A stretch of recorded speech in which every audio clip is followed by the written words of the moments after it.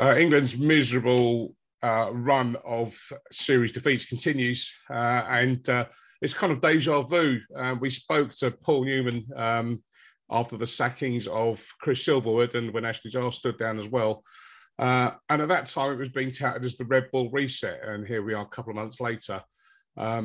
It's got from bad to worse. So we're catching up with Paul, who's just about to get on a plane back from Grenada. But as we can see from the video, it looks like there's a bit of a Caribbean backdrop to where he is. Morning, Paul. How are you? Morning, Darren. I'll just show you a bit of Grenada there before we get going. There we are. Yeah, I'm fine, thanks. Yeah, it's been a miserable Test match here, hasn't it? I'm afraid for England.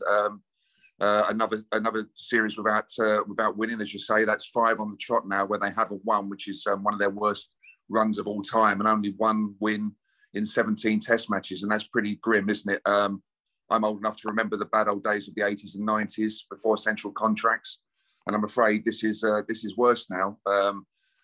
Those first couple of tests were okay, played on very flat pitches. You know, it was possible to see some green shoots of recovery from England. It was possible to cut them some slack. But I'm afraid when the pressure was on and the series was there for the winning in the third test here in Grenada, then it all just fell apart, both in the field and with the bat. And that was pretty miserable to watch, I'm afraid. Do you think there would have been a different outcome if Mark Wood and Ollie Robinson had been fit, and even if Jofra Archer had been part of this? Would we be having a different conversation? Yeah, absolutely. I mean, I think that they would have been a lot better in the Ashes as well. You know, so much of their Ashes challenge was based on the pace of Wood and Archer and Ollie Stone as well. And losing Jofra is obviously a huge blow, and losing Woody was a huge blow in the middle of the first test as well. On that one, I mean, I gather that he had an injection in his elbow before he came out on this tour, where he was experiencing some pain in it. And you could point to the fact that he was over bowled in Australia once the Ashes were lost. He did most of his bowling in Australia after Australia had already won the Ashes. So you do think that might have been self-inflicted as well, I'm afraid, by England and by poor management of Woody. Ollie Robinson is a very frustrating one. There's clearly an extremely talented bowler there. We saw in Hobart him have back problems and they get a public warning from the bowling coach, John Lewis, over the general state of his fitness. Clearly it's taking time for him to adjust to the highest level in terms of what's needed. But it was a huge blow, and I'm beginning to wonder whether it was slightly psychological as well, because in the build-up to he had this back spasm. That's what we were told it was in the warm-up game in Antigua that ruled him out of the first test. We were told it came too soon. Then he looked to be bowling perfectly well in practice before Barbados. Then there was some sort of setback before Barbados, and the same thing happened in Grenada. So I'm wondering whether it's psychological now, whether Ollie perhaps is frightened of breaking down in another test because he knows how bad that would look and how bad it would be for his career. But what he's got to do now is go back to county cricket and play in a run of matches to prove that he can last the pace, and he is fit enough, because there is a really talented bowler there, and his absence was again a blow in this series. But you have to say, you know, the biggest problem is batting collapses, and it's still batting collapses, even though they scored runs on the flat pitches of Antigua and Barbados. They still came tumbling down with a series of poor shots on that sort of ill-fated third day of the final test, after they'd been shown the way to do it by West Indies' Joshua De Silva. Just good old-fashioned application and determination, and England just couldn't do that. And the trouble is, you know, we just mentioned Wood and Archer. You know, our batting has not been blown away in either series, Ashes or the West Indies, by raw pace. You know, you look at Boland in Australia and you look at Mayers in the West Indies. They're not quick. They're the international equivalent of medium pace trundlers, and yet they're still knocking us over. Absolutely, I couldn't believe Carl Mayers. I mean, you know, 29-year-old in his 11th test, he looked like a journeyman. He looked like a modern day Mark Elam for those people old enough to remember him. And he just came, as you say, little more than medium, trundling in. And he had ridiculous figures of 5 for 9 at one stage.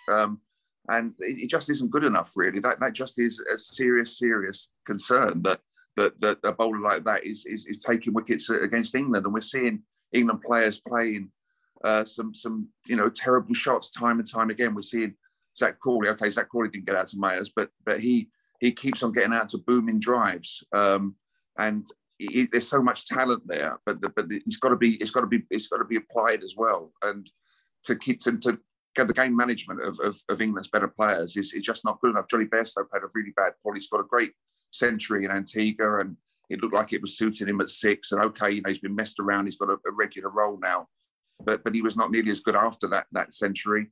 Obviously, the captain is the exception to this. Joe Root scored two centuries in the first 2 tests. Looked as good as ever, truly world class.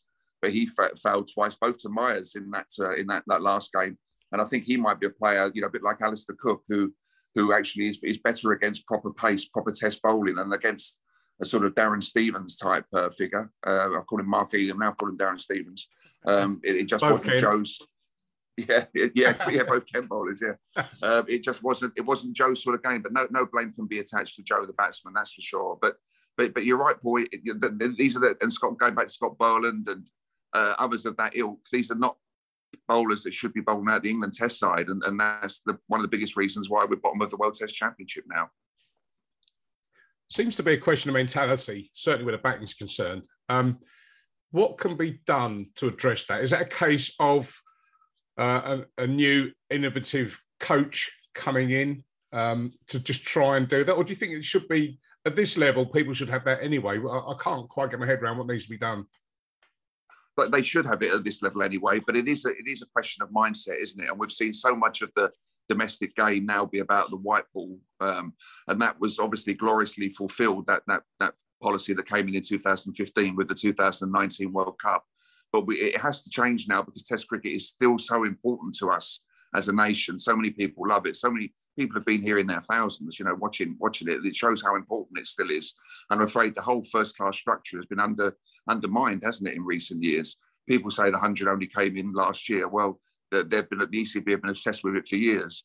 And I think a lot of our players are in that white ball mentality. There doesn't seem to be the patience in our game. I mean, we just saw patience from the West Indies, didn't we? I mean, it wasn't thrilling, but the way Craig Brathwaite batted in Barbados, he batted for hours and hours and hours, barely played a loose shot. And this is something that our players who've got more natural talent than Brathwaite, not knocking him at all. He showed an incredible display of concentration.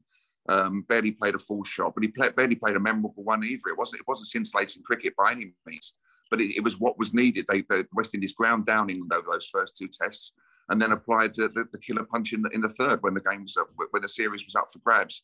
And I think Darren, as you say, it is mentality. It's a whole mindset.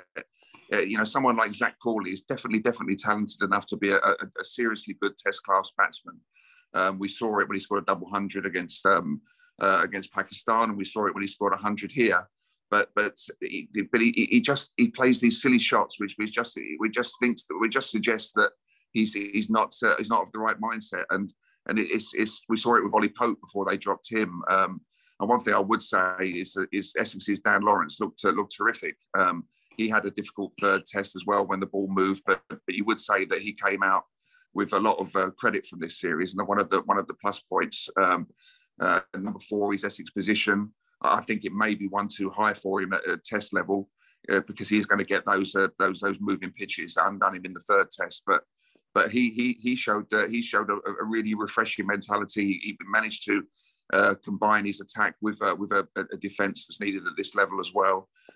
So there were encouraging points, but as a collective, the batting just is not in the right mindset. Maybe a very good coach will do something about that. I think it is time for a disciplinarian. It's time for an Andy Flower or a Duncan Fletcher. It's time for someone to get hold of this team and say, come on, you're not the worst in the world. It's what Duncan Fletcher said to Nasser Hussain in 1999. We're not the worst in the world. We're much better than that. We may not be the best in the world, but we've got to be better than this. And I think it goes back to the whole ethos of the first class system and the domestic cricket and what we're trying to achieve, really. No better time to deliver that message than when you're bottom of the rankings, is there?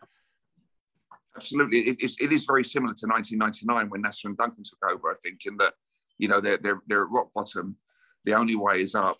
And maybe they were taking baby steps in the first 2 tests, but we were lulled into a full sense of optimism there, I think, by the pitches. And this really is as bad as it gets, because we're so well resourced now, aren't we? The resources England have got. They had a nutritionist here for the first test, and the sort of thing West Indies can only dream about. I mean, West Indies have an English chief executive, Johnny Grave, and he was talking to us about the resources that England have in comparison. England, apart from India, England have got the best resources in the world. The amount of support staff they have. And that's all come from TV money and central contracts and what have you. But now that it seems to have turned full circle. And while our white ball cricket is brilliant, we've seen the real extent of how bad our Test cricket is now.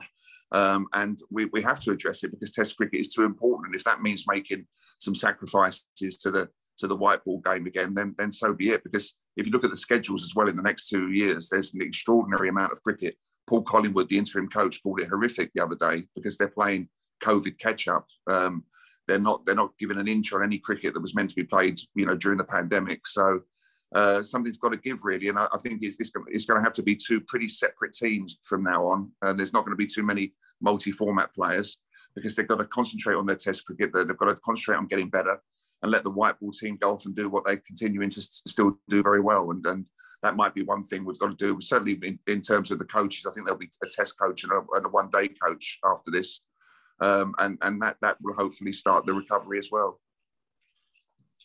We need England players playing more county cricket, particularly the Test players, like in the old days when you and I were youngsters, Paul, where if you weren't playing for England, you went back to your county and played county championship. That seems to have tailed off the last few years, but I think that can only be a good thing if they're encouraged to play as much red ball as possible. Is that a possibility, do you think?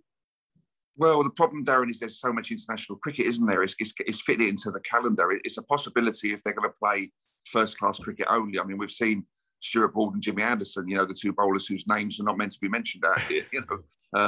We've seen them only play Test cricket for the last 4 or 5 years, and that has helped their bodies considerably, and that has helped their workload considerably. And they have played a bit of county cricket, maybe not too much because they're bowlers and they have to be protected. And I know that can go down badly with traditionalists, but I do think when you look at the injury records of the bowlers in the past, and you see how much county cricket the Darren Goffs and the Angus Frasers played, you would have thought you would have wanted them to play more of their cricket for England. Now things have changed considerably. In an ideal world, yes, they'd have a good warm up before the first Test. They'd play 4 or 5 first class games, but of course they're at the wrong time of the year as well as it stands at the moment, aren't they? The season starts next week. Pitches are not going to be anything like we've seen in the Caribbean. So it's a question of the right sort of preparation as well and the right sort of matches. I think it would be a good thing if it's possible, but with the current calendars and itineraries, unless you're playing Test cricket only, I think it's going to be difficult to achieve. You mentioned the elephant in the room about Stuart Broad and Jimmy Anderson, and selection was also another factor of England's winter, both in Australia and very clearly in the Caribbean. Do you think we just need to start from scratch again and look beyond the current sort of crop, or who needs to get a grip of selection to try and make it more workable? Well, Andrew Strauss is in the middle of this high performance review, isn't he? He's setting that up for the ECB, and we're hearing, a few things that might be coming out of that. I think one thing that he will do is go back to having a national selector. I think they'll get rid of this system where the head coach had responsibility for selection, and poor old Chris Silverwood had far too much on his hands there, particularly when a pandemic came along as well. It just wasn't feasible for him to be on top of selection and coaching both the white ball and the red ball side. So I think we are going to go back to rip it up and start again, really, and go back to where we were. One of the things that's going to come out of this review will be maybe a head coach with overall responsibility sitting over assistant coaches, one for Test cricket, one for white ball cricket. We're having a national selector again, I think, and that can only be a good thing. And someone, Ed Smith was sacked because he didn't get on well with the players. Really, well, I'm sorry. The players are going to have to put up with an independent voice. They're going to have to put up with someone coming in from the outside, because the sort of bubble, the cozy bubble, as it were, is not working. And I felt for Chris Silverwood. I think he was given far too much on his plate. He took 2 years out from the Ashes. He was talking absolutely the right game about hitting them with pace, about getting Jofra there, making sure he managing his workload to get him there fit. Same with Woody, same with Ollie Stone. And it just didn't work out because of injuries, because of the pandemic, and what was a well-intentioned rest and rotation policy, but in practice, it wasn't fit for purpose. So yes, I think we'll go back. We're going around in circles, really, but we'll go back to what we used to have. And that can only be a good thing, really, an independent voice looking at selection. I'm not saying there are a lot of better players out there that are not being picked. That's the thing. You can only look around at the lack of captaincy alternative to realise that there's not a huge amount of talent out there that's not in the England setup. It's getting the best out of what they have got and appreciating that they're much better players than they're showing.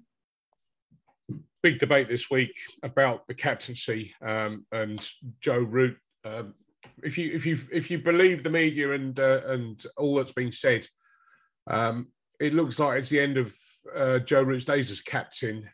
But looking beyond that, alternatives seem to be few and far between, unless you go completely left field. Now, I've seen you put forward the name of Sam Billings as a possible alternative should Joe step aside. Yeah, I mean, I'm not saying that's perfect, Darren, by any means. I'm not saying that's the answer, but I think it does sum up where we're at in terms of lack of alternatives. Now, we need to say that Joe Root is a fantastic person, a great role model, and one of the best batters England have ever had. So, but that doesn't mean that he's a great captain, and it doesn't mean he should carry on now. I mean, I think he only survived the Ashes when everybody else was being sacked because there were no viable alternatives as captain.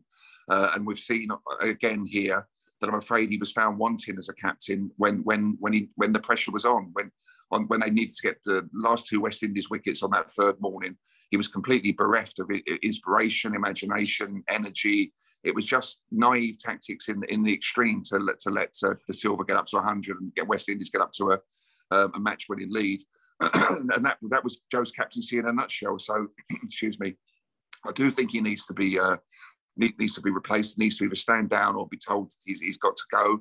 He's had over 5 years at it, and the sad truth is England are going backwards rather than forwards. So it's not a good enough reason to say there's nobody else. I'm afraid we have to find somebody else. Now, the obvious one is Ben Stokes, of course. He's the vice captain. He's the best player. Best all-round player. He's got a great cricket brain. He would command the respect of the team and all the rest of it. But I just think it would be too much. I just think it would be far too much for someone who's so important, such a talisman, and someone who does everything at 100 miles an hour. I think he would throw himself into it so much that he would break. Like we saw with Botham, Flintoff, other all-rounders before him.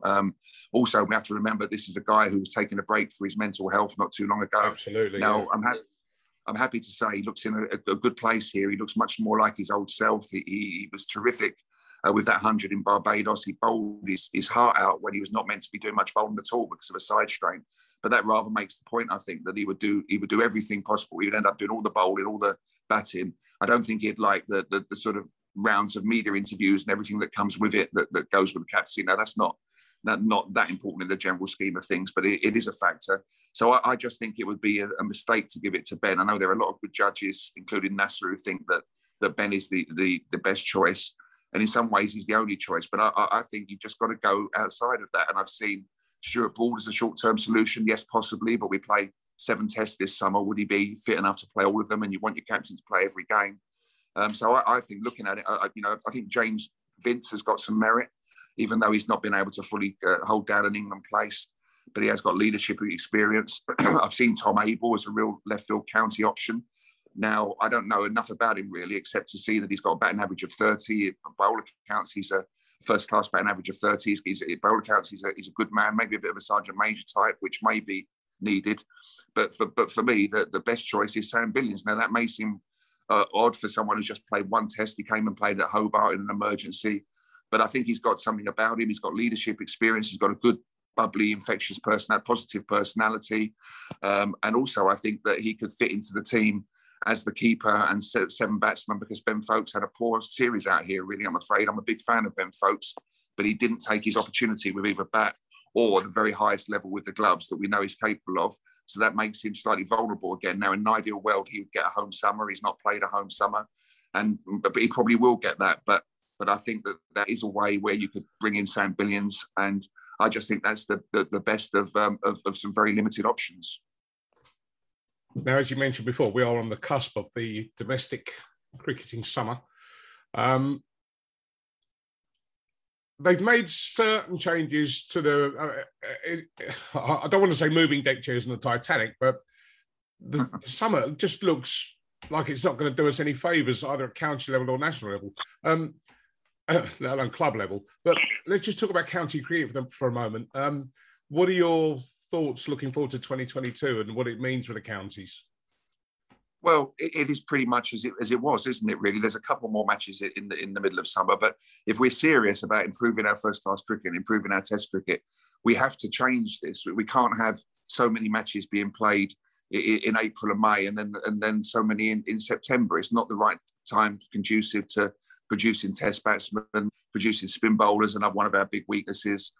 So it has to change. Now, to be fair, I think it is in the process of being changed. This Strauss-led high-performance review will look at the whole structure. It's going to come up with some pretty radical suggestions, I think, and some of those might not go down well, again, with traditionalists, but I think we do have to look at them. I'm a believer in the 18-county system. I very much am. I think there are 18 academies to produce talent, but there are some people who feel it's too many, and that also that the 100 was a first step in producing these sort of super clubs, 8 or 10 super clubs, and the rest fall by the wayside. Now, if that's going, does it need to be as radical as that? Well, we shall see. Hopefully not. But I do think things are going to change for the 2023 season, and the proposals, excuse me, will be on the table by the end of this summer. So for this summer, I don't see too much changing.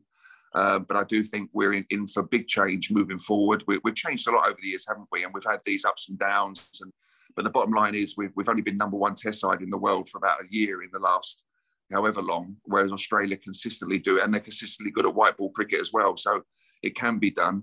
The fact is that there's far more cricket played in England, which perhaps doesn't help in that regard. And we're the only Northern Hemisphere Test side, so obviously we play all year round as well, which perhaps doesn't help. There's not any proper rest time for a lot of our best players. But I think big change is coming, and it's change that could cause a lot of disquiet and trepidation amongst some people in the domestic game, some good people in the domestic game. But I'm trying to keep an open mind, and I'm trying to just look at anything that is put on the table rationally and see where it takes us. Because if we don't improve things, our Test cricket and all Test cricket will die. And I know we've been saying that for generations, and it's still. But there's still like 10,000 English people come to Barbados to watch a Test match. So there is still a huge interest and love for it. But there could be some difficulties ahead to put that right. Here's one out the back of the hand at you. We're going to whiz forward. The year is 2032. What is the game of cricket looking like? Well, it's quite early in the morning here, Darren. That's going to make my head. That's going to make my head. I've got up early for you guys, but that's going to make my head spin. That one, 2032. Well, I've long thought to myself, I really want to watch cricket in my retirement. I've been blessed and fortunate enough to have a job that involves watching cricket all around the world, but it does bring a different sort of mentality to it, because it's your work as well. And what I want very much is to enjoy my retirement watching good cricket with a glass of wine and good company, and just doing things that I've not been able to do for the last 15 and 20 years. And for that, I want it to be first class cricket. I want it to be Test cricket. I love white ball cricket. I've thoroughly enjoyed 2020. As I've said before, and I say again, I think the 100 was unnecessary. And I think the 100 is going to be a big step towards destroying the cricket we love.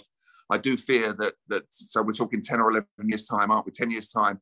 I do fear that Test cricket may be struggling by then. I hope I'm wrong. I do think cricket has got a lot going for it. Cricket found a short form that fits into the modern world and is enjoyed by modern people, by young people. So I think there's going to be a lot more of that. I just hope that there is still Test cricket. I hope there is first-class cricket, and that it's not entirely a diet of white ball. I'd like to. I hope in 10 years' time we won't be seeing the 100. I hope the 2020 will remain the short form that's recognised throughout the world, and one that's played and is successful throughout the world.